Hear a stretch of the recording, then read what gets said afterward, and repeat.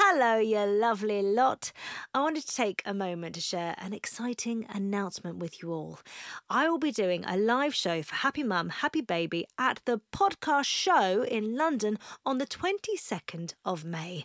This will be a live episode of this very podcast featuring me and a very special, soon-to-be-announced guest. Get ready for a candid conversation, unfiltered truths, laughs, invaluable, non-judgmental advice and lived experiences. Dive into the complexities of parenting while juggling work, relationships and personal growth, and we'll be talking beyond the baby years. As well as the live episode, the show will also include a Q&A with both me and my guest. Tickets go on sale this Friday the 26th of April at 10 a.m, but anyone who is part of the Happy Mum, Happy Baby newsletter will be getting early access to tickets on Wednesday the 24th of April at 10 a.m. To sign up to the newsletter and for more information about the event, please head to happymumhappybaby.com/events. I can't wait to see you there. Planning for your next trip? Elevate your travel style with Quince. Quince has all the jet-setting essentials you'll want for your next getaway, like European linen, premium luggage options, buttery soft Italian leather bags, and so much more. And is all priced at 50 to 80% less than similar brands. Plus, Quince only works with factories that use safe and ethical manufacturing practices. Pack your bags with high-quality essentials you'll be wearing for vacations to come with Quince. Go to quince.com/pack for free shipping and 365-day returns.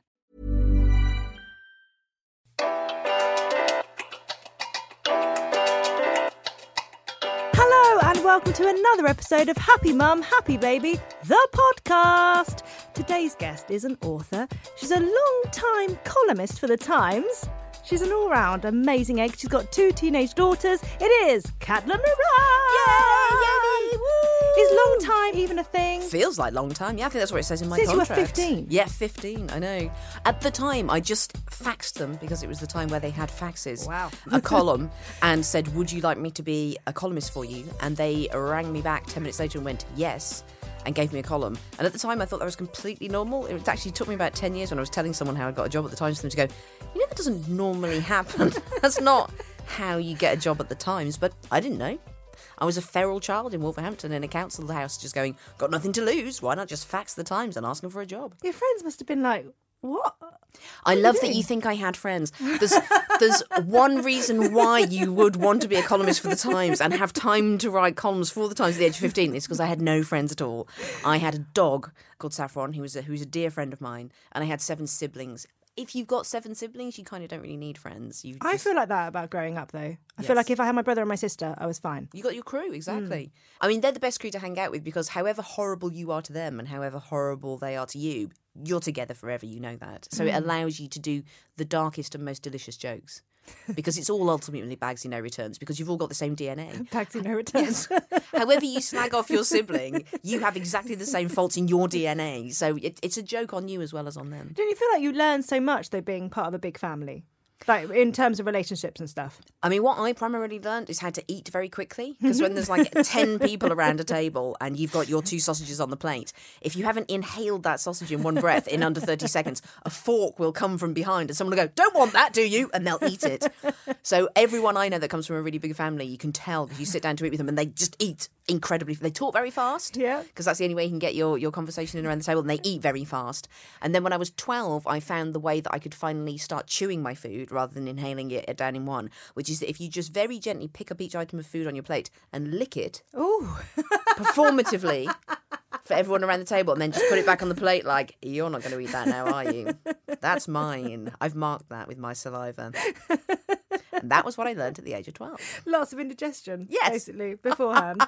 Oh, we were very gassy. I mean, if you're all talking very fast and then you're all eating very fast during a meal, kind of like the meal is over like that, and then everybody lies in the front room like lions under a tree after a kill, and then 10 minutes later the gas arrives and it's just a kind of brassy symphony of parping for about 2 hours because no one's digested that stuff properly. It gets very gassy. And were you the oldest? I was the oldest, yes. What was it like having so many siblings? I'm a natural leader. I'm kind, I'm fair, I'm firm. I was abusive quite a lot of the time. When you're the oldest one, you don't realise that you are abusing your power. So, for instance, I would do things like invent a religion where all my younger siblings would have to come to me and confess their sins.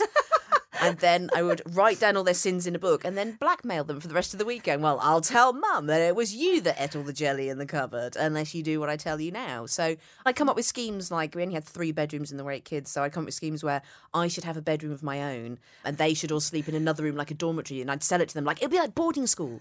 It'll be like Hogwarts or St. Malory's or St. Clair's in your Blyton books. You'll all be in this fabulous dormitory having a great time and I'll be on my own. That'll be sad in the other room. But, you know, someone's... Woe is me. I know someone's got to have that room on their own. Did that work?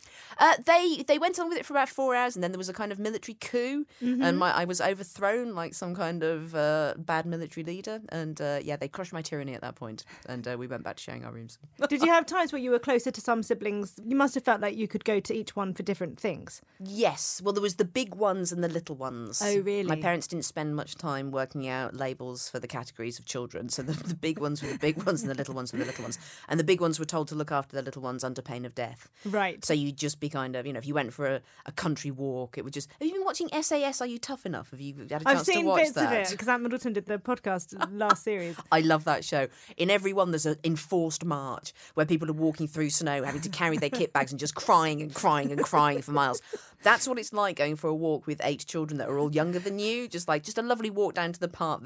The younger ones get tired and they're just crying and crying and crying and they sit down and they can't do it anymore and they don't want to be in the SAS. So your job as the older child is to pick them up and carry them all the way to the park. It must have been absolute mayhem. It was, yeah. I mean, my parents made it worse / more interesting, depends how you interpret it, by deciding they were taking us all out of school in 1986. So we were then homeschooled. From what age? Well, so we all came out in 1986, so I was 11. Right. And then all the other children were in 2-year increments down. Okay. So some of them never went to school. Wow. Because my parents were hippies and they believed... Basically, we were the only hippies in Wolverhampton and we were being quite badly bullied at school. Right, okay. Because if in 1986 you sent your children to school with a packed lunch that wasn't a Kit Kat and a Spam sandwich and a packet of Quavers, but a jar of muesli. Yes. People didn't know what muesli was in Wolverhampton in 1986. And you just get people seeing your jar and going, is that Poosli? And then you'd have 10 evil 10-year-olds just kind of cackling at you. So having been bullied for my love of muesli, my parents decided, they just said, do you want to go to school anymore? And if you ask, you know, like a bunch of kids, do you want to go to school anymore? They'll just go, no. So then you go through a very interesting process that if you talk to anybody who's been homeschooled and is on the rise, and it's a really big thing in America, for the first year you are deschooled. So for the first year, you tend not to want to learn anything. You won't go near a book. You don't want to learn anything. You're like, no. I've had learning stuff down my throat. I don't care. I'm going to deschool. And then usually about a year to the day, a child's natural curiosity will awaken. Because children naturally, before they're sent to school and made to do this thing, even when they're tired or they don't care about something, want to learn things. You know, they want to go and stick their fingers in holes and try and make sort of machines and stick things together and work out how nature works and talk to people. So then suddenly you have this kind of revelation where you're like, oh, I can learn what I want when I want. If I get really obsessed with something, I can stay up till 3 a.m. and keep reading these books about geology or like, you know, the Spanish Civil War. And if I don't want to learn something, i.e. maths, then I will never have to do it again. So I stopped learning maths at the age of 11. And I can remember you get sort of school inspectors who come and check sort of like 2 or 3 times a year that your home education is okay. And one of them went, well, Katie, we've noticed that you're not learning any maths. You know, didn't you worry about that? And I very confidently said, I've got a feeling I'll become so good at English that I'll be able to hire an accountant and he'll be able to deal with all my maths.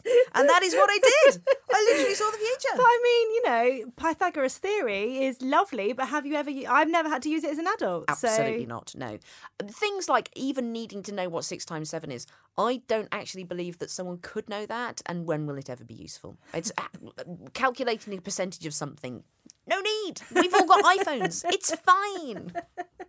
Very true. Was it difficult though for your mum and dad to have kids of different ages and different abilities, or was it just a case of, Will, it's very free-flowing in terms of what you want to learn? There's 2 types of people who home educate. There's the first ones who are like, we want to home educate you because we think we can do better than the schooling system. We see how we could take you for a nature walk, and as you go on that nature walk, we could be talking about the history of the area, the geology, the geography, tell you about kind of, you know, sort of like different civilizations and different ways to survive in this habitat. No. And then there are the ones who are just very lazy and can't be bothered to take you to school every day. Right. My parents are very much in the second category. Okay. It's a lot of organisation to get so many kids out of the house. I know, right? I mean, once my mother jokingly said, but I think the truth was in there, that she just went, it was just a massive pain in the arse to get 8 pairs of knickers and 8 clean pairs of socks ready every morning. So I just took you out of school. You could live in pyjamas, which we did. So our average day would revolve around selecting a classic MGM musical, such as On the Town or Meet Me in St. Louis, and then constructing a plate full of cheese lollipops, which is a massive fist of the cheapest cheddar from the supermarket, which you then you kind of tear off the block with your hand. Mm-hmm, nice. No need to find or dirty a knife. Why make yourself work? And then sort of crush it into a vaguely circular shape with your hand, and then spear it on a fork, and then you just lick the cheese on the fork as you watch the classic musical. And in that way, you learn every lyric in every great musical, and you put on about 6 stone before you reach the age of 15. And that was indeed my life. Oh, amazing. Really selling it. I know, right? Yeah. This is why I've sent my children to school. Is it? Yes. Did any part of you think, oh, should I? I guess if you were in the first category, yes. maybe, I mean, the thing is, in terms of education, you can learn and do learn more, and it's better for your long-term life. Because if you think about it, it's quite crazy that the education system, that kind of like these subjects have been chosen randomly. Some of them have been chosen key, and you have to keep retaking those exams until you pass them. And then at a certain point, your education is supposed to stop, and then you become someone who earns money from their education. Well, that's not how humans work. Yeah. Like, kind of, there are certain things that we'll never be good at learning. We'll never have an interest in. We now have no interest in our lives. There are other things that we'll be obsessive about, that we want to spend all our time on, that will allow us to become brilliant. If you've read any of those Malcolm Gladwell books about it taking 10,000 hours for you to become brilliant at something, that's the secret of genius. So Bill Gates had done 10,000 hours of programming before he was 15, because he was obsessive about programming early computers, and that's how he went on to form Microsoft. The Beatles had done 10,000 hours of playing when they were sort of on tour sort of in Germany and stuff. So you need to do your 10,000 hours. Within the current schooling system, no one would be able to do 10,000 hours of anything that they were passionate about and loved until they'd left university. So you'd only start being able to really hone your skills and your talents after you left formal education in the current system. I would, in a heartbeat, home educate my children, because it's definitely a much better way of learning. It fits in with your schedule, and things like teenagers need to sleep longer. Yeah. It doesn't fit in with the school system at all. You can see it breaking them. But in terms of socialisation, we were just very, very lonely and very socially awkward. Really? As you've noticed from the fact that I just talk constantly, don't really know how to have a conversation. Oh, I like that, though. I'm happy with that. Well, even Davina's episode, when Davina McCall came in, she was like, am I okay to just keep talking? Yes, absolutely. You just keep talking. Phew, I will keep talking then. This is what I need to hear. That's all I need to hear. I've been affirmed now. But no, we're all very social. And you meet anybody who's home educated, and we can do speeches. We can kind of, we can sort of deliver stuff. Yeah. Exactly. But kind of like sitting down and talking to people, we just didn't have that experience. We never sort of even met though there were strangers. so many of you and you could talk to each other. But we can talk over each other. Oh, if you come from a big family, you have this circular listening and talking thing where I could be talking and listening at the same time, and halfway through a sentence listen to what my sibling was saying and start screaming at them angrily in reply to what they'd said, but then continue with my own point afterwards, all without breathing in. So coming from a big family, did that make you want to have a big family? Yes, until I actually went through childbirth. Right. So before I had my first child, I thought I would like I thought 8's excessive. That's just silly. Yeah. It's different. If you're buying like a multi-pack, they either come in 5s or 10s. So to have 8 children makes no sense. It's just, that maths don't add up. It's hard to divide between 8. Although one of my greatest skills is that I can take a Mars bar and I can divide that into 8 absolutely equal slices. Because is quite a skill. We were very, very poor. I can divide anything with a sharp enough knife into 8 absolutely equal slices. We used to have a thing growing up where one would cut, the other one would choose. I didn't know that as a child. Didn't you? Oh my God, the arguments. If we'd known that. So I thought I'd have 4 or 5 children. Okay. That seemed like a nice amount. A literal handful. And then after I had the first child, I was like, maybe I'll cut that down to 3. Don't think I'd want to do that 5 times. That chafed. I'd heard it was difficult, but that really was an effort. And then after I had the second one, I was like, no, that's it. Really? Tried that the second time. It didn't really get any better. This is diminishing returns here. So what were your pregnancies like? I was massively in denial with the first one. My mum had 8 children and she was a hippie. And she never allowed us to have medicines or painkillers or use deodorant because it might give you cancer. Yeah. So it may give me cancer, but it would also stop me smelling of onions. I had to spend the first 15 years of my life with my arms down like this. If I raised my arm, you could literally see the smell come out. And so her whole thing was, the baby is the wise one in the labour. Right. The baby knows how to come out. The baby's a little Buddha, and the baby's in charge of the birth, and it will just come out, and you just need to, you'll transform into something else. You go out to sea. There are all these horrible metaphors about going out to sea and stuff, and I'm a bad sailor, so I was already quite tense about this. Like, I don't like water. yeah, can we not have a land-based analogy? Because I really don't like the sea. It's got fish in it. I was basically in denial of the fact I was going to have a baby. So I did nothing. I got very unfit. The end of my pregnancy was over Christmas, so it seemed very reasonable to me that my breakfast would be, say, 4 mince pies covered in cream, double cream, like a proper bucket of cream. Yeah. So I was massively overweight and very unfit when I went then I went overdue, and I knew from reading all the stories that if you get induced, as soon as they put that drip in, then the labour's suddenly going to accelerate massively. You're going to be in a huge amount of pain. They'll have to put an epidural in because you won't be able to cope with it. Then you won't be able to push properly, and it'll either end up with an episiotomy and forceps or an emergency C-section. And sure enough, it came to be. But it was 4 days before we finally had the emergency C-section. And it was during a staffing crisis at our local hospital. And there was one point where most midwives are amazing, but every so often you get a really sour one. Got a very sour one who came in and just looked at my birth plan, kind of laughing, and went, I see you wanted... she was Swedish. I see you... And I can't do a Swedish accent. This is as near as we're going to get. Try, yeah. I see you wanted a water birth. And so many of the mothers, they want a water birth, but we have to cut open their tummies. I was sitting there in labour going, oh, mate. Couldn't we have kept the pretense up a bit longer that I might be able to have the birth I want? Well, that's not great. Nah. Having even someone, because that's not being supportive. No, and as soon as you hear someone talking to you like that, Yeah. your cervix will just shut tight like a clam. Yep. Like kind of that. Because suddenly you're fearful. Yeah. And also you do need to be out of your body a bit. Like, it's a very primal thing. I mean, I found out in my second birth, which was a dream. Yeah. I kept fit. I did hypnobirthing, which was incredible. And every time someone says they're pregnant, I just grab them and go, hypnobirthing, just get the CD, please. I'll send it you myself.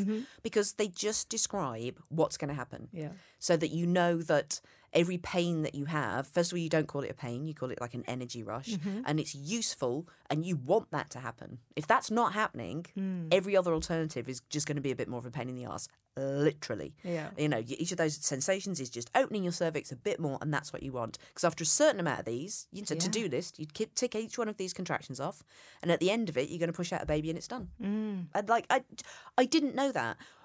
This is how ignorant I was. When I got pregnant with my first child, at my 7-month checkup, we were in a room where there was what I thought was a piece of modern sculpture on the wall. Yeah. It looked like an eye that went from closed to open in 10 stages. Okay. And I was like, wow, what's that? Is that like rip-off Jeff Koons or like kind of, don't know that sculptor. What is it? What's that? And she went, those are the 10 stages of dilation. That's the cervix. I was like, what? She went, that's the cervix, like going from 1 to 10 centimetres dilated. That's what happens during birth. I was like, the cervix the baby comes out the cervix. How? I felt that. It's completely solid. And she was like, well, that's why it's all a bit of an effort. It's just, I was staggered. I didn't know it came out the cervix. Yeah. I'd felt the cervix, when you lose a tampon and it's all gone wrong and you're in a nightclub toilet drunk going, you're rummaging around in there going, there's so much stuff up here. Bloody, there's a kind of trapdoor thing, there's a kind of lumpy thing. This is like a storage cupboard. I need to clean this out. And I felt the cervix, and the idea that a baby would come out of that. I don't know where I thought it was going to come out of. I think I thought there was literally another hatch in there or something that I'd never felt yet that it would just drop out of. So it was quite a surprise to me to learn that I had to open that up and then push a baby through it. I mean, I still think it's quite unlikely and unrealistic, to be honest. Yes. I wouldn't be surprised if we were all in some kind of mass hallucination. Really? That's not where it comes from. Well, you look back now, exactly. You're like, how likely does it seem to you? I mean, you've done it fairly recently, but kind of... Yeah, it is completely mind-boggling. How did that happen? That all happened. How did that happen?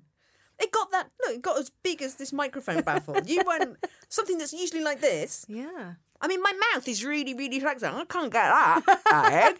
No. And that's a proper hole. Yeah. That's regularly used. How's that cervix going to open? That's... It's just a rumour. It's just a rumour. It's fake news. They wouldn't make women do that. They wouldn't, would they? Why would they make us do that? Seriously. That'd be horrible. We've got the vote now. We shouldn't have to... There must be other Closed cervix all the way. That's the end of that nonsense. They used to do it that way, but not anymore. We made that better. But what made you switch from first time round? Because what was it? 2 years. 2 years. So what in that time made you go, actually, I'm going to do hypnobirthing next time round? What was the shift? A ferocious amount of pain. I mean, it was a really terrible birth. It was a 3-day labour. There were 4 failed epidurals. I trapped a nerve. That's still kind of numb there now. It was a party trick. I can sort of poke pins into my thigh. I can't feel anything there at all. She was trapped. She was posterior because I'd just been slumped. I mean, it was just a classic it was everything that could have gone wrong went wrong. And I was in so much pain afterwards. And I just sat there and just going, well, this is your fault, really. Like now, I went up and read about it afterwards, sort of read all those books that you were supposed to see and sort of went, oh, wow, all the information was there. The people were really trying to tell me something quite intense here. Turns out okay, I made a choice really early on in this pregnancy. One, all of the information in the world about birthing contained in every book and every manual and every professional that I was seeing, or my mum going, it's all right, the baby knows what it's doing. Well, she had 8 children by then. Yeah, but the thing that I forgot was she nearly died after every single one. After every single birth, she would come back looking like a ghost going, they tried to pull the placenta out with the umbilical cord because it got stuck, or hemorrhaged on that one, or trapped a nerve on that one, or that was an emergency C-section, or those 2 were ginger. Like every single time it went wrong. It's just like, why am I listening to my mother? Why? Listen to the medical people. They've seen it all before. So the second time around, I was like, I'm not going to do it like my mum. I am now. Evolution. Now, between the generations, I'm going to improve on the way that my mum did things. There will now be progress in our family lineage. And I did the hypnobirthing, understood about it all, got into some lovely kind of hippy-dippy imagery about peonies opening and stuff. When you are pregnant, though, you have to realise how crazy you are. So one of the hypnobirthing tutors that I had said, what would be really useful for you is if you get a beautiful peony, get a really beautiful, the flower, the peony, and just look at it, because that's basically what you're doing. You're opening up like a beautiful peony. That's what the cervix is doing, beautiful peony. And then I went to a florist and they went, no, they're out of season. And I just stood there crying, but I'm pregnant! I'm going to have a baby. You've got fly some in. Open up like a peony, please. This baby will stay trapped in me forever unless you make a special order. Get me peonies. Crying, absolutely howling, completely devastated, walking out. Don't they know I've got life inside me?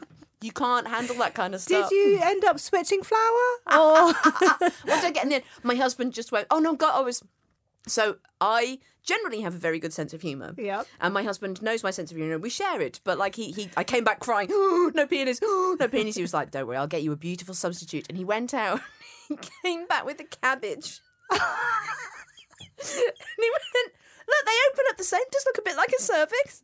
And normally, if I wasn't 7 months pregnant, I would be laughing. That's funny. That is funny. Obviously, I'm pregnant. I have no sense of humour at all. Wah! You've just called me cabbage, Fanny. Wah! it was pretty when it was a peony. Now it's a cabbage. Now it's a cabbage. I'm never going to have a baby with you again. Is that what did it? That was it. The greatest contraceptive of all. Someone calling your cervix cabbage night. That was the end of that. Just talked to just had a little word with the ovaries. You can turn off now. We've done. No more reproduction for you. But you have no sense of humour when you're pregnant and when you're and after you're pregnant as well. Like, I know you are in a different state entirely. Yeah, you are. And so after I had the second one, which was an amazing birth. Were you fearful going into the second one? Not at all. No, not at all. Hypnobirthing. Yeah, it was absolutely brilliant. My husband was fearful because he'd seen how bad it was the first time, and I think in some ways I would make an argument that it's harder for the husband than for the wife because they can't. You're watching your wife be tortured basically, and the only thing he'd think to do, he's sort of in the early stages of labour. I'm just sort of getting on with it. I found that making a mooing sound's working really well for me. Just on all fours, moo. At one point, they did have to tell me to not moo quite so loudly. Must stop mooing. Sad cow. And my husband disappeared and came back, and he'd gone to a corner shop, and because they told me it would probably be quite a long birth because I was going very slowly but firmly, and he'd come back with a carrier bag. And we were in a hospital that was right next to Abbey Road, and there's a Beatles gift shop there. So he'd come back he'd gone to the shop and bought a load of snacks. So he got like the knickknacks, Yop, Milky Ways, Caramac bars. He'd line them all up on the shelf like a little corner shop. And then he got a 8x12 glossy picture of Paul McCartney from the Beatles shop, and then he put that behind it. It It's like, that's all you need. I've got your carbohydrates and the best one from the Beatles. Off you go. And he's all proud that he's made his little corner shop of fabs and snacks. I was like, I don't need Macca. Don't need knickknacks. Moo. Really sadly put them all back in the bag and took them away again. And then when we got to the pushing bit, it was a water birth. I was in the tub, and they went really, really suddenly. I was pushing. She sort of came out in 4 pushes. So I did the first 2. It was really clear she was coming out. And he suddenly panicked. He was like, shall I get in the pool with her? Like, shall I be there for the birth? And all the nurses were busy kind of with the baby. So he just, I could see him at the corner of my eye, just sort of really worriedly and panically taking off his shoes and then taking off his trousers. And then he just quietly put his hand up, like really panicked, not wanting to make a fuss, but really wanting to get in the pool. And went, sorry, I forgot my swimming costume. Can I just get in pants? They were all really busy. I was like, moo, moo, moo, don't care about pants, moo. He started to get in the pool in his pants, at which point the baby came out, and they went, get out, we've got to clear the pool. And I could see it was just him in his wet pants just climbing back out again. And just standing there, and I don't know what to do. Oh, bless him. Oh, it's hard. I remember before we were going, there's a checklist for like what to take in with you. Yes. And it says swimsuits for dads. Yes. And I asked them about it, and it's because loads of dads have just been whipping their stuff off, which is fine for women to do that, obviously, because you give birth. But midwives don't want to see Willy Winkles. I know, exactly. Yeah, around. and a pair of boxer shorts, and you've been in hospital for a couple of days as well. Yeah. Like, they're not going to be your best pants, are they? They won't have changed. Suddenly, at the end of it all, horrible wife fronts in the beautiful moment of birth. No. Yeah. But there is, I think, because with hypnobirthing, everyone thinks it's really calm, and it is to an extent, but there's something so animalistic about it. Yes, well, moo. Yeah. Moo. What was your animal? Where did you go animal-wise or sound-wise?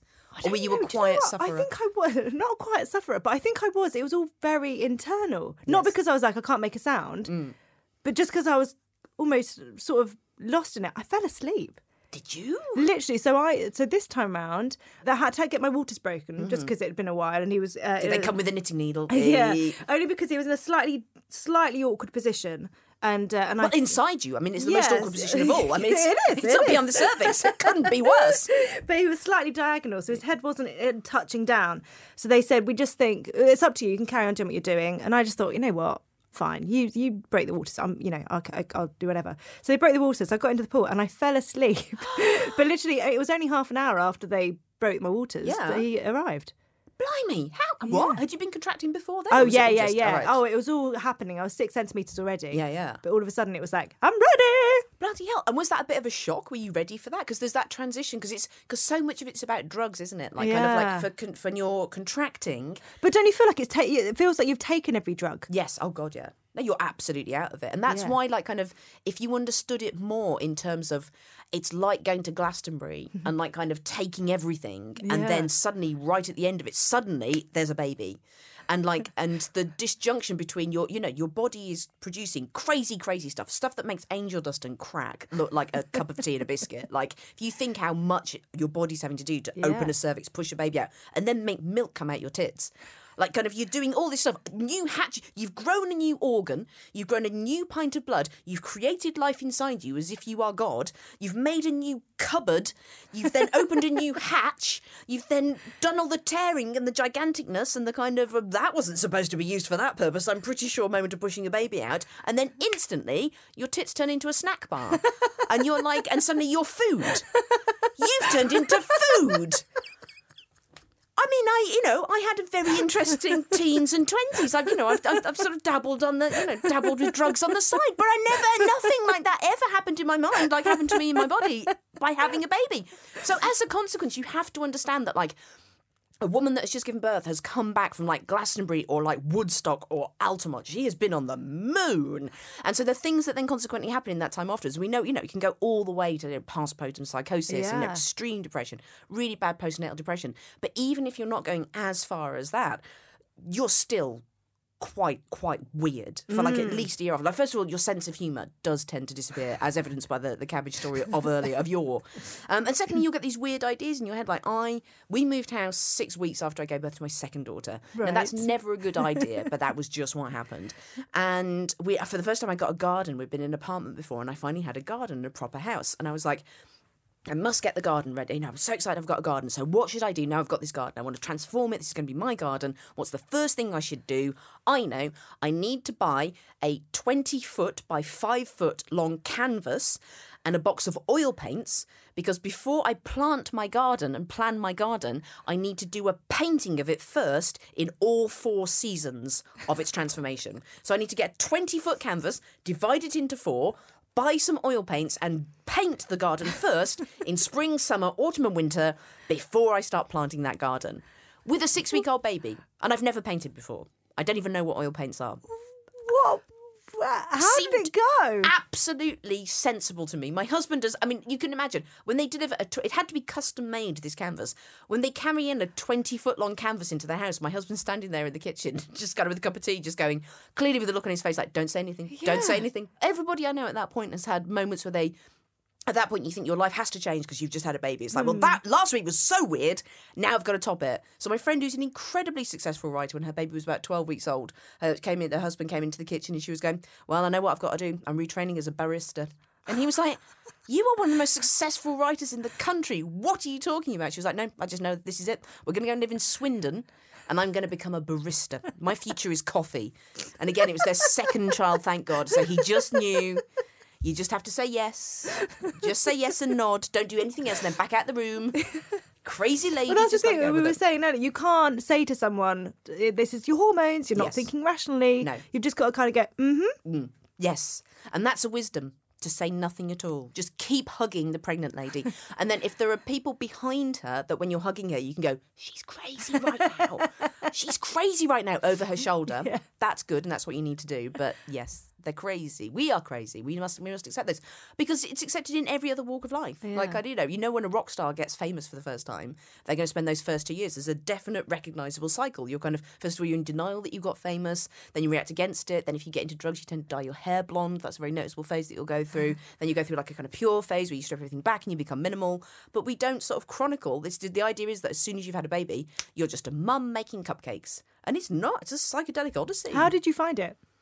Because your life must have changed dramatically. Yeah. I knew how to look after children because I was the eldest of 8. Yeah. So all of that, changing nappies, how to feed them, that if you drop them, it's generally fine, not to freak about that too much. You don't need to keep checking their breathing. So I was a very casual, relaxed, confident mum. But I remember just every night until they were about sort of 4 and 6, just sitting on the bed, reading their story, waiting for them to go to sleep, just going, just not enjoying this. Really? Well, it's quite boring. Yeah. But the thing that I didn't know then, the big thing that I learned subsequently is it's all phases. Yeah. And you'll be good at some phases as a parent, you'll be terrible at other ones. Some phases you'll love, other phases you'll hate. Yeah. So children that are fairly non-verbal, they're not chatty. Why do I care about them? Of course I'm not going to get on with these tiny, quiet people. As soon as they start talking and being funny and asking questions, we can go out. I'm brilliant at that. That's amazing. So we had 10 years of awesomeness. And then now they're teenage girls. Oh, my God. Like, you know, that's my specialist subject. So, like, you know. Well, is it different having teenage girls? Because obviously a lot of teenage girls look to you for the answers. Yes. But do your teenage girls do that? Or is it a case of, because for me, I'm like, oh, Mum. Yeah. Oh, God, absolutely. Like, if I wanted to keep the biggest secret of my life from my children, I would simply put it in one of my books and it would be absolutely, would never know. In fact, one of my books, my third book, I dedicated to them on the front. Yeah. I went, I love you both. To Lizzie and Nancy, I love you hugely, but you must pick up the wet towels off the bathroom floor. They do not dry there on their own. You are breaking a good woman here, for the love of God. Just please put them on the heated towel rail. Obviously, they've never read it. They've never done it. No, they don't know they've got a book dedicated to them. So, unfortunately and annoyingly, all the advice that they need to have is in these books. Yeah. And they are the only teenage girls who will never read them. So, and also, if I start giving them this advice, they start going, are you quoting from the Bible there, Mother? Are you quoting from How to Be a Woman? How very cloddish, how very recherche, how very jejune. This is not cool. Can you not come up with new advice for us, your children? Bastards. That's got to be so hard. It's really hard. I had a friend when my kids were 4 and 6 and I still wasn't enjoying them being little. She had teenagers and she had an incredibly high-powered job and she was amazingly good at it, and she resigned when her kids hit their teens to spend more time at home with them. Oh, really? And at the time I didn't understand it. I was like, you're over the bad. They can make their own breakfast. They can stick clothes in the wash. Like, surely this is the easy phase now. Yeah. She was like, mate, just wait. Because they've got so many problems and their schedules are so full, and they can be upset and freaked out or worried by or obsessing about or anxious about or broken by a thought that they'll keep silent for months and months and months, and then there'll be 1 minute in the month that they will finally be ready to talk to you. And if you are trying to hustle out the door at that point to go and go to work or do some shopping or go and see some friends or whatever it is, they will just go, oh no, it's fine, I don't need to talk about it, and that'll be it. Yeah. These tiny little windows open into their heads, and you've got to be there for it. It's crazy. It's almost like being a bird watcher or something. You know, you're just sitting there for ages in the marsh with your binoculars, just waiting for the lesser spotted problem to finally come in and say what it is. And you've got to be there for that moment and see it, because then when it flies off again, they just won't talk to you about that for another 6 months or a year. And is it one of those things where if you try and push a subject, it just closes everything off? You can't do it. It's weird. It's like some kind of weird dream-like jiu-jitsu where every time you move towards something, it'll move away from you. Yeah. With teenagers, you have to be an absolutely immovable, solid, very dull object that's just there all the time. You cannot be an interesting person when your children are in their teenage years, because they are the most, quite rightly, they are the stars of the show. Yeah. It's all about them. This is their moment. They're exploding. They're turning into something else. So you just have to turn into this parodically boring mum that just sits there, just sort of like an idiot. Just kind of, I'm just sitting there all the time going, oh, well, I wouldn't know about sex. Is that something you children have invented? That's so funny as well, because one of your kind of missions is to get people talking about sex in a very realistic way, so that women and boys, we have to start talking to them as well. Totally, yeah. So that they know what to expect and it's not all porn or whatever. Yes. And you can't have that conversation with yours. You almost need to have someone. Need to mould someone so that they can talk to your children. A little clone, yes. Sort of I was really hoping one of my sisters would do that. The aunt would be able to come in and do that, but they're all like, oh, I'm not going to talk about sex either. That is your realm. I don't want to go anywhere near it. So, no, you just have to pretend to be this very dull person, just like, oh, I don't know about that in my day. You have to really turn yourself down and off for a couple of years and let them be as big as they want to be, because otherwise they just feel like they are being suffocated. And especially if you have got a big personality, you are quite chatty. Yeah. If I was like this all the time in the kitchen, they just feel crushed. It's not fair. Yeah. So, because there's an interesting story that you write in How to Be a Woman about you coming on your period. Yes. For the first time.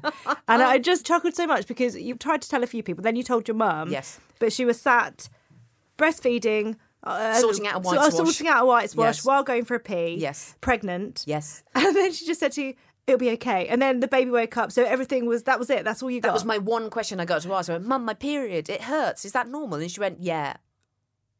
But it's okay.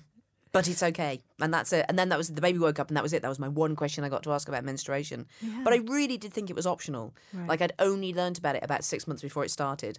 And I'd only learnt about it because someone had left a Lillette's leaflet in the hedge outside our house. So I sort of pulled the instructional leaflet from the box out and looked at it, and they got all the diagrams and stuff. And the diagrams blew my mind, because I just thought I was solid inside like a sausage. So to suddenly learn that you had all these burrows and tunnels, my friend had a hamster with one of those really complex hamster sort of cages with all the tunnels and stuff that the hamster could run around in, and that's what the internal organs of a lady seem to look like. It's like, wow, it's like some hamster rotor stack. And then you sort of put the tampon in here, and then the blood comes out here, and I was like, I just don't think I want to do it. I think I'm going to opt out. I genuinely thought I could opt out at that point. And then sure enough, 6 months later, hormones tell you cannot opt out. And it was and I went and asked my mum, and that was the only piece of advice that she could give me, that it was okay. But moments like that, did it make you go, okay, when I have children, yes, I'm going to be talking like this? And... Oh, I fetishized it. I was like, oh, God, I can't wait for their teenagers. Didn't know what I know now. I was like, oh, I'm going to be the best mum ever. I got this nailed. And when they were about 10, I prepared for, because these days the onset of menstruation can happen much earlier. So from 10, I was ready. And I wrote the oldest one first, this beautiful, little leaflet. I illustrated it. It was all about different kind of coming of age rituals from around the world, and sort of a list of all the different ways people would refer to your periods and all the blood and stuff, and sort of it was funny and it was loving and it was informative, and it was like, me and you will get through this together, and la la la la la. Yeah. And then I popped it on her pillow for her to read in her own time, so she'd be able to read it in her own time. And then about 5 weeks later, I was tidying up the landing and I found that she just stuffed it behind a chest of drawers.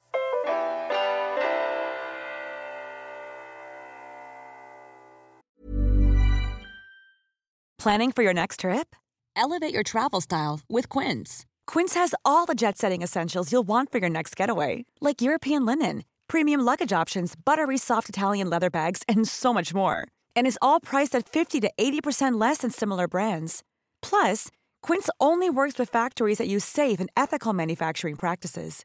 Pack your bags with high-quality essentials you'll be wearing for vacations to come with Quince. Go to quince.com/pack for free shipping and 365-day returns.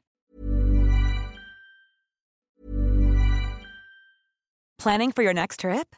Elevate your travel style with Quince. Quince has all the jet-setting essentials you'll want for your next getaway, like European linen, premium luggage options, buttery soft Italian leather bags, and so much more. And is all priced at 50 to 80% less than similar brands. Plus, Quince only works with factories that use safe and ethical manufacturing practices. Pack your bags with high-quality essentials you'll be wearing for vacations to come with Quince. Go to quince.com/pack for free shipping and 365-day returns. Was there a stage that you found the most difficult? Yeah, 4 centimetres dilated after 5 days. And still no sign of Jack. I think when they were little, it was just kind of just the grind of that. Yeah. Just the remorselessness of it. Just the fact that they couldn't really make jokes at that point. Or their humour was very rudimentary. So there was one year where we were all making Christmas crackers and everyone had to write their own jokes for the Christmas crackers. And the oldest one's joke was, knock, knock, who's there? Pasta. Pasta flushed down the toilet. Ha ha ha ha ha! And you'd be like, oh, God.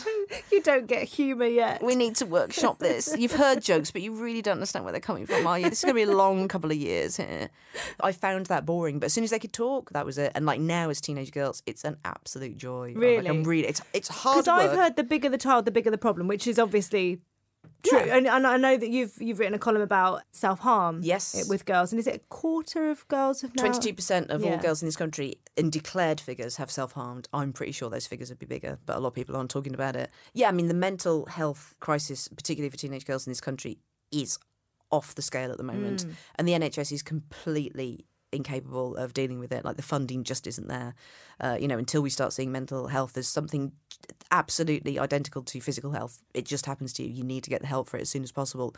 But at the moment, the waiting list, if you, for instance, have an eating disorder, is 1.5 to 2 years before you get proper. And in that time, in your teenage years, that's like you waiting 10 years as an adult. They're such crucial years. There's years where you're doing your exams and stuff. You can just lose a huge chunk of your life. So it's intense. And even if your children are not affected by these things, they will absolutely in their social circle have children who are.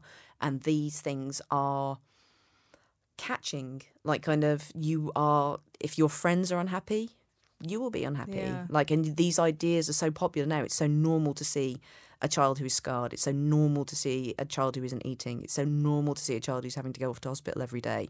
And that's, it's an alarming climate to be raised in. Like to be so, to just see people sort of like going down all around you and there not being the support there and knowing this.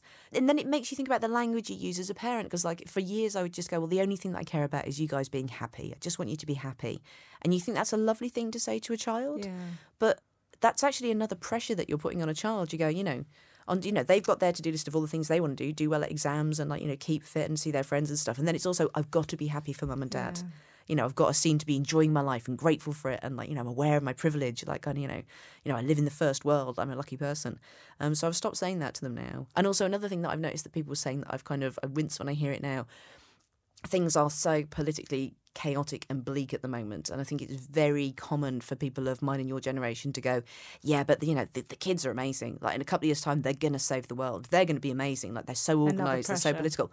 Another pressure. We think we're giving them a compliment, but how awful to be saying to a 13 or 14-year-old who's dealing with everything else that's happening. She doesn't even know what bra size she is or what she's going to do with her hair. And then on top of that, we're Hunger Gamesing her and going, you're going to save the world, Katniss. Like, no, they're kids. Let them grow up. We need to start saying, as our generation, we really need to stop saying that. We really need to go, oh, hang on, we'll sort this out. Yeah. It was people of our generation that got you in this mess. Like, kind of, we will sort this out, kids. Don't worry. Mummy and daddy have got this. You don't have to go march for this. That makes me sad when, kids are having to get that political and feeling that they're going to have to sort this mess out. No, we need to sort that out. Our words are so important, aren't they? Yes. I even feel it when I say, don't worry. Yeah. Because, don't worry, it'll be okay. Sometimes... Is that a false sentence? Because sometimes you do have to worry. You have to learn that actually you can worry is an okay thing. You're allowed to be worried about stuff. It's so tough because you don't want your child to be worried, but that's an emotion that they are going to feel. Totally. This is one of the biggest things I've learned in parenting and from going to lots of therapy stuff as well. Like, kind of, I'm very, right, let's sort the problem out. Someone says, I'm sad. I'm immediately like, right, who have I got to kill?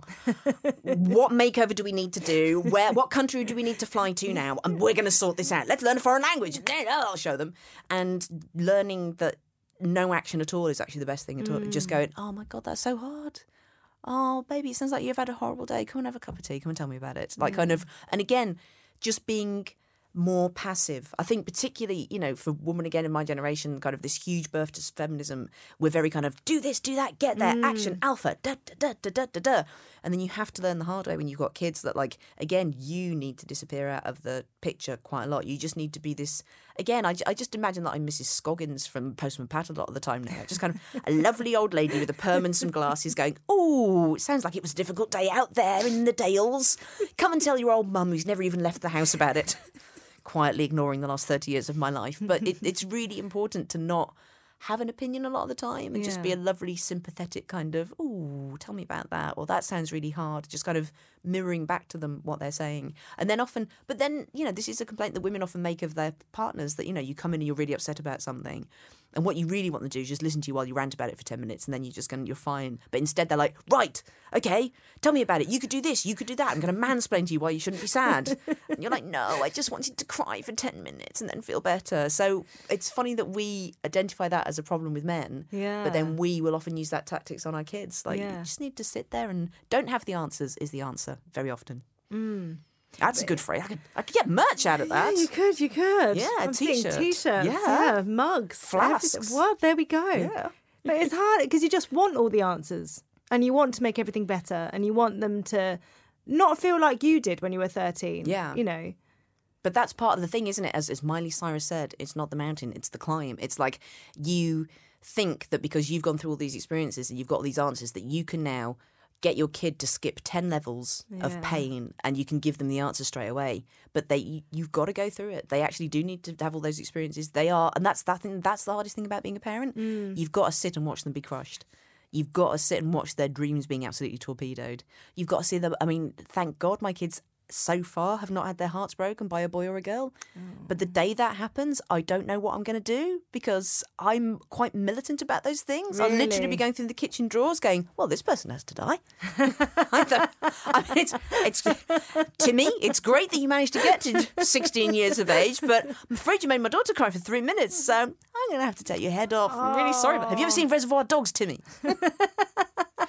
Sit on the chair, Timmy. Those are nice ears. They're going. Stage you're going to be walking into. And they'll be sad for months. Yeah. They might be sad for years. It might be the defining moment of their life. That's the stuff that kills you. Like, kind of, it's not... That's the really hard work. It's realising you can't parent. It's all the areas where you can't touch them, where you can't save them, where you can't get into their head and reprogram them. Yeah. And you've just got to sit there and be a witness. And if you're quite an active person and quite a can-do person, the idea that you suddenly got to just turn into a witness, a loving, supportive, non-judgmental witness who doesn't come up with any solutions at all, and you just sit there for years just recording their pain and every so often saying to them, I saw that you were in pain. I saw that was really difficult. You're doing so well. This is so hard for you. Well, and it feels like every woman or man that become a parent, they kind of want to almost right not the wrongs of their upbringing, but kind of go, I'm going to do it this way because I think this is going to be. So it feels like every time there is a restart. Yes. But you have to wait and see what the fallout of that is. Totally. And you are often parenting in retrospect. So you're parenting your child how you would have been like to have been parented, but like 30 years ago. So for instance, a recurrent thing in my generation is we all sit around and we go, so how you got parented at the weekend is your dad would drive to the pub and he would leave you in the car outside for about 4 hours, and then he'd leave the radio 1 on, so that was nice. And then every so often he'd come outside and crank down the window a bit and he'd like post through a packet of crisps and a couple of cans of Coke. Just a little bit, far enough for you to have to stay in there. Yes, yeah. In case you came out like animals. And he'd just chuck in some crisps and a couple of, if it was a really good day, a couple of glass bottles of Coke, and then he'd go back in the pub for another 3 hours and you'd just amuse yourself in the car. Yeah. So we're all parenting in reaction to that, like kind of we're going to delight our children. We would never leave them to go and do something like that. It's constant delight and enchantment. We'll play with them all the time and play dates and all this kind of stuff. But now we're finding the correlation of that is that that's called helicopter parenting now, and it's made children very over anxious that they never are left on their own to amuse themselves. Right. And then when that's in conjunction with the rise in social media and everyone having a phone, that's never, you never have that boredom of like inventing a game in a locked car for 4 hours outside the Flying Dutchman on Waterstones Drive. Like, kind of, that means you can always amuse yourself because you just pick up a phone and you can just, blankly scroll through other things. So as a consequence, teenagers are terrified of just sitting somewhere with nothing to do. They don't know what to do with themselves. You take their phone away, like it's literally like cold turkey. They're freaking out. They become very anxious. They can't sit with their own thoughts. They've never sat through boredom. They've never thought, what shall I do next? So, but this is the eternal merry-go-round of humanity, isn't it? Like, kind of, every generation is doomed to repeat the mistakes of its parents and then add some new ones of its own. Well, that's the thing, isn't it? You just kind of go, so every moment, how much is this going to screw them up or is this not going to screw them up at all? Like, what is the side effect of this moment, of me saying this to you right now? Yeah. Yeah, I mean, the consequences of us talking about this now, because the thing is that, like, if our children overheard this, mind you, yours are too young to sort of probably bring you up on it, but if for whatever reason my children hear this, they'll be furious. They'll be furious I even talked about them. But that's one of the binds about being a woman, because so many of the problems that you have are ones that you're just supposed to keep quiet or keep within your community. The idea that you would talk publicly about these things, every time a woman points out something that's difficult about being a woman, or particularly about parenting, it's like, well, you've invaded your children's privacy. But it's like, well, if we never get to talk about these things, then we will never progress. So what's the balance there? Like, kind of, on the one hand, I want to be able to speak the truth, but on the other hand, I'm aware that I'm invading my children's life to a certain extent, but it's also my life is so intertwined with them that there's no way that I can talk realistically about what it's like to be a mother without us finally having this conversation. And we have to talk because that way we all know that we're not on our own with our thoughts and feelings. We can kind of help. Sometimes I think helping each other isn't necessarily even helping each other. It's just hearing other people talk and go, oh, I'm not the only one. Yeah, well, again, it's that thing of what is normal. Like, the minute that you find out, like, on the last tour that I did, so I'm in front of 2,000 people, and it's the first time I've said this, and I'm taking a massive risk, and I go, okay, am I the only person that when, as a lady who's had some children, you'll go and have a lovely bath, lovely bubbly bath, you relax, it'd be great, you get out of the bath, dry yourself off, you get dressed, and then about 10 minutes later, suddenly, sploosh! Smell of Radox from your pants. Some water has just, some bath water, maybe even with a little rubber duck floating in it. Like, where's that been for the last 10 minutes? What is that? What is that? I've never seen that spoken about. And there was a pause for a minute after I said it, and then the whole room went. Yeah, for like 4 seconds, you're like, what? Okay, it was just me. That was literally just me. I am a freak. And then the whole room erupted. Everyone was like, yes, yes. And there's no word for that, and I've never seen that discussed anywhere. But every single woman in that room who'd had a child was like, "Yeah, I know what that is. What is that? Why would your body want to like use some kind of capillary action to suck up a small amount of bathwater, store it inside you for 4 minutes, and then re-deliver it back to the world?" At a point, when you're downstairs like peeling some potatoes. The worst time that ever happened to me, I was at a literary festival, and a car came to pick me up at 8 o'clock in the morning to go live on the BBC Breakfast Show. And I'd had a bath, and I got in the car, and there was sort of like 3, 2, 1 to go on air. And as they get to 2, it just goes sploosh. And I looked down at my beautiful pale blue trouser suit. It's got this huge... the bathwater's come back. Hello. Luckily, because it was a literary festival and I am now middle class, I had a pashmina. And so I could just simply drape that over the crotch area and hide the problem. And that's what pashminas are generally for, I find. There's a reason why when you get to a certain age, you need to have a pashmina at all times or some kind of scarf. Yeah. Just to cover up terrible things that are happening on your body. But is it because we don't talk about... Well, we don't talk about childbirth for a start, really. No. And so I think there are lots of things with the female body that we don't talk about. No. So it's kind of like, oh, we don't need to see that, we don't need to know. But actually, the more it becomes funny when you share. Oh, God, absolutely. Because there's that, the mechanism of comedy, of something being funny, is tension and then release. So when you start talking about something that's taboo or you've never done before, at the beginning of it, you're tense. You're like, where's this going to go? Yeah. And then the release is when you deliver the joke. You go, here's the universal moment. We've all had this, haven't we? And then you can all laugh about it. And that simple physical mechanism when you're talking about being a woman is so good for rewiring your brain to feel good about your gender and your sex and your experiences. Like if every conversation about childbirth, when I got pregnant for the first time, this sort of wave of sort of dirty, funny, honest feminism had not happened to that point. There were no funny books about being a woman or anything physical about it. So the only books that you could read about having a baby were very serious and horribly medical. And the book What to Expect When You're Expecting, which would sort of like when chapter 7 starts talking about vaginal tearing and not making a joke about it. I think that was the point where I just had to stop reading that book, because it's like, if we're not making, you've made me very, the mechanism of what it is tension and release. You made me very tense with your mention of vaginal tearing. But there's no gag at the end of this. Like, why? There's no sharing moment here. This is just horrible. Like, you're torturing me. And that's the problem. Unless if you talk about the simple mechanics of a lot of the things that happen to you as a woman without humour, it just sounds really unpleasant. It's almost like torture porn. And I'm very aware with teenage girls that generally we still don't make being an adult woman look like an attractive job. Yeah. When boys and girls are young and you're still sort of vaguely genderless and stuff, you're just sort of playing together and stuff. And then there's a point where girls get their period for the first time. Because it's a big physical process that you go through. Like, you get a period. That's huge. I keep saying to boys, like, you have to imagine that, like, when you're at school and like, you're 11 years old and you're sitting in your classroom doing some maths, and suddenly a huge amount of gravy appeared in your pants, and you didn't know it was coming. You don't want it there, and you've got to deal with it secretly, and it has a bit of a gravy smell. You've got to deal with the smell. You've got to go buy special gravy absorbing sponges, and and the gravy hurts for the 3 days of the month, the 4 days of the month where the gravy's coming into your pants. It really, really hurts, and you don't want it, and you're still the same person you were yesterday. You're just a confused kid going, "Oh no, this is horrible." I think there's a presumption that women are innately built to be able to deal with these things better. Like, we'll be kind of noble. Like, when the blood comes, we're like, well, as a woman, I'm strong and I'm wise and I expected this and this is all fine, and I will deal with the laundry and the pain and the clots. And it's like, no, I'm exactly the same gimp as you are. If you were having to deal with this, the gravy in your pants, imagine how freaked out you would be. That's exactly how I am. I have no better capabilities of getting blood out of polycotton. I have no better ability to deal with massive pain. I have no better ability to deal with the shame of walking around and finding out you've got blood on the back of my clothes than you do. It's this is all a huge surprise to me, and I'm very resentful about it. And that's the thing, I think maybe getting humour into things like that early. Yes. So the humour around, so many teenage girls would find humour in the fact the positions that they find themselves in and the situations, and actually going, you're not on your own. Totally. There'd be so much comfort in that. God, absolutely. And I wish that, like, my children have told me about sort of like the PSHE lessons that they have, which is, like, I suppose, physical, sexual education and health and stuff. Talky vagina stuff. It's amazing I had 3 kids. That's probably why you had 3 kids. If you'd known where they were coming from, you would have stopped that shit at 1. You would never have any. You'd be happy now. You'd still be in Antigua having a time of your life.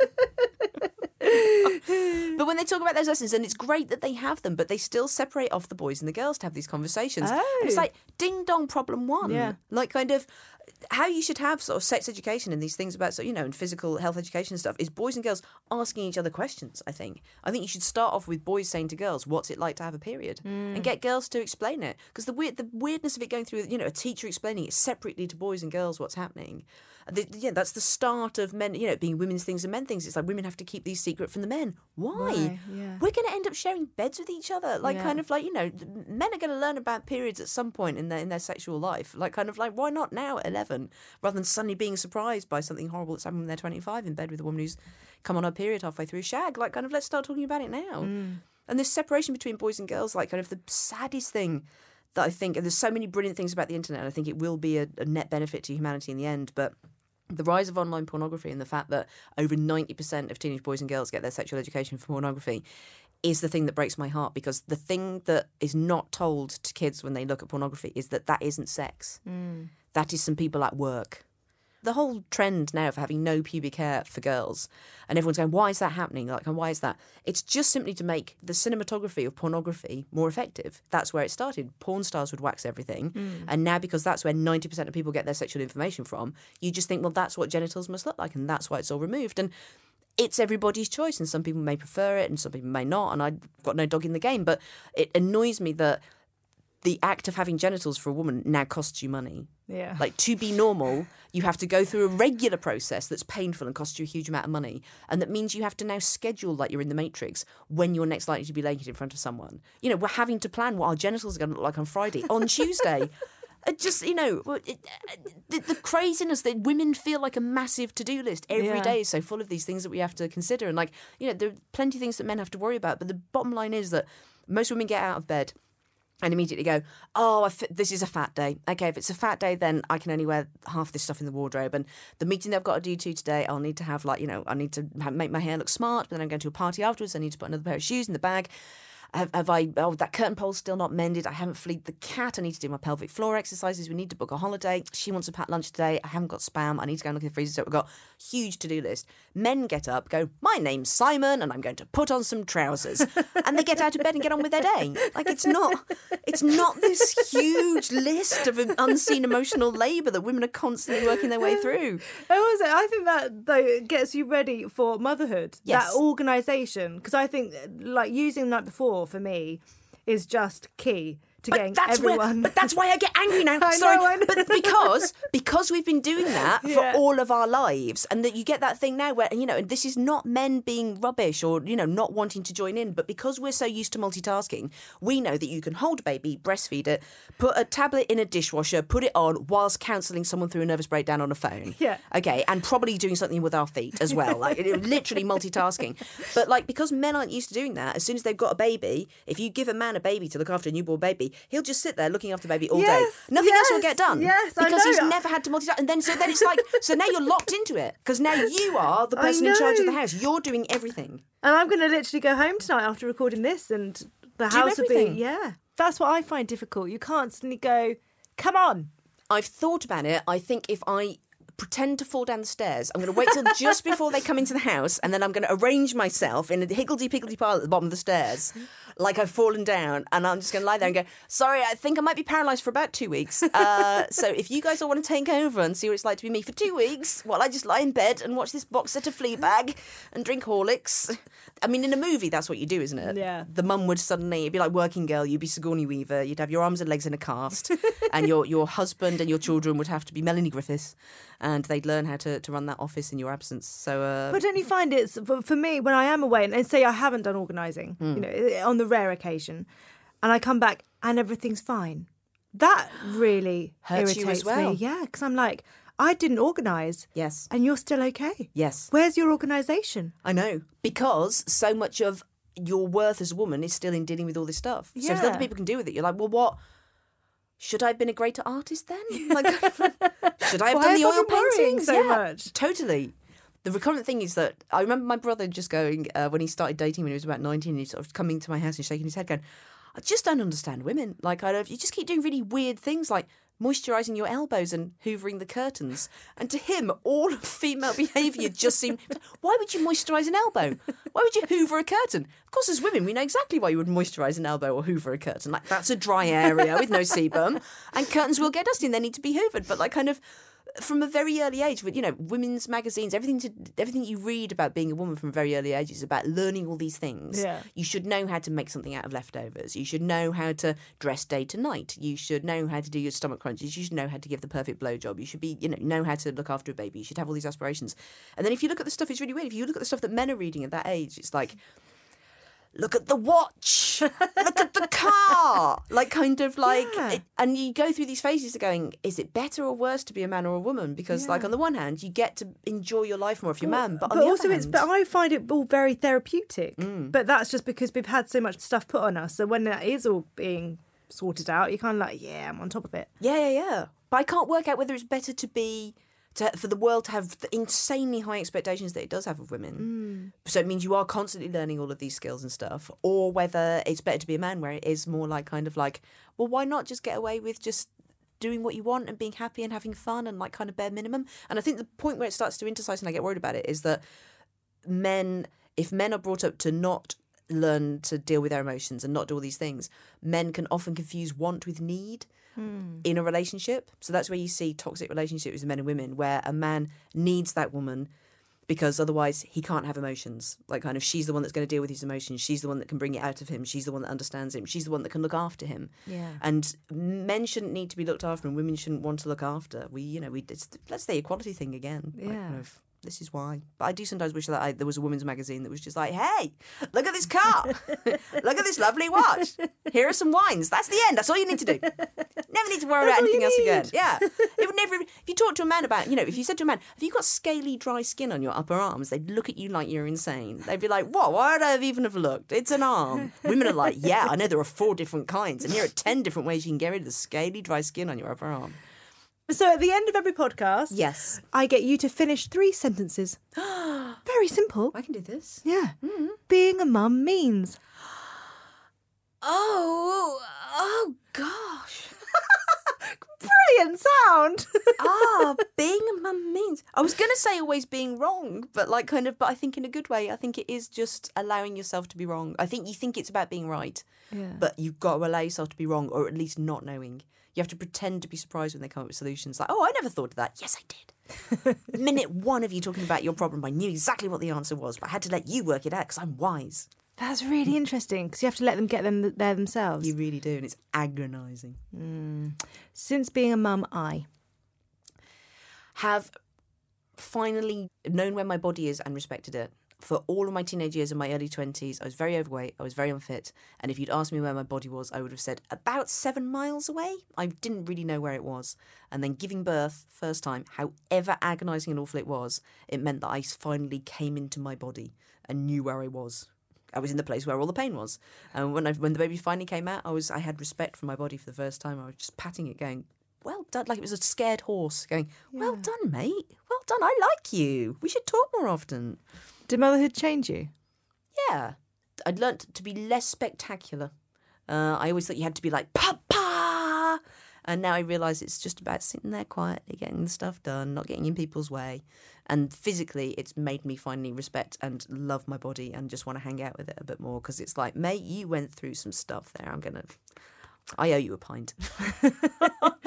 And finally, I'm happy when we're all on the sofa, the dog included, and my husband and both my daughters watching RuPaul's Drag Race. Amazing. It's the best thing in the world. That's perfect happiness. Men pretending to be women and all of us watching. It's perfect. Well, thank you very much for coming on the podcast. Oh, it's been my absolute pleasure. Thank you. Yay!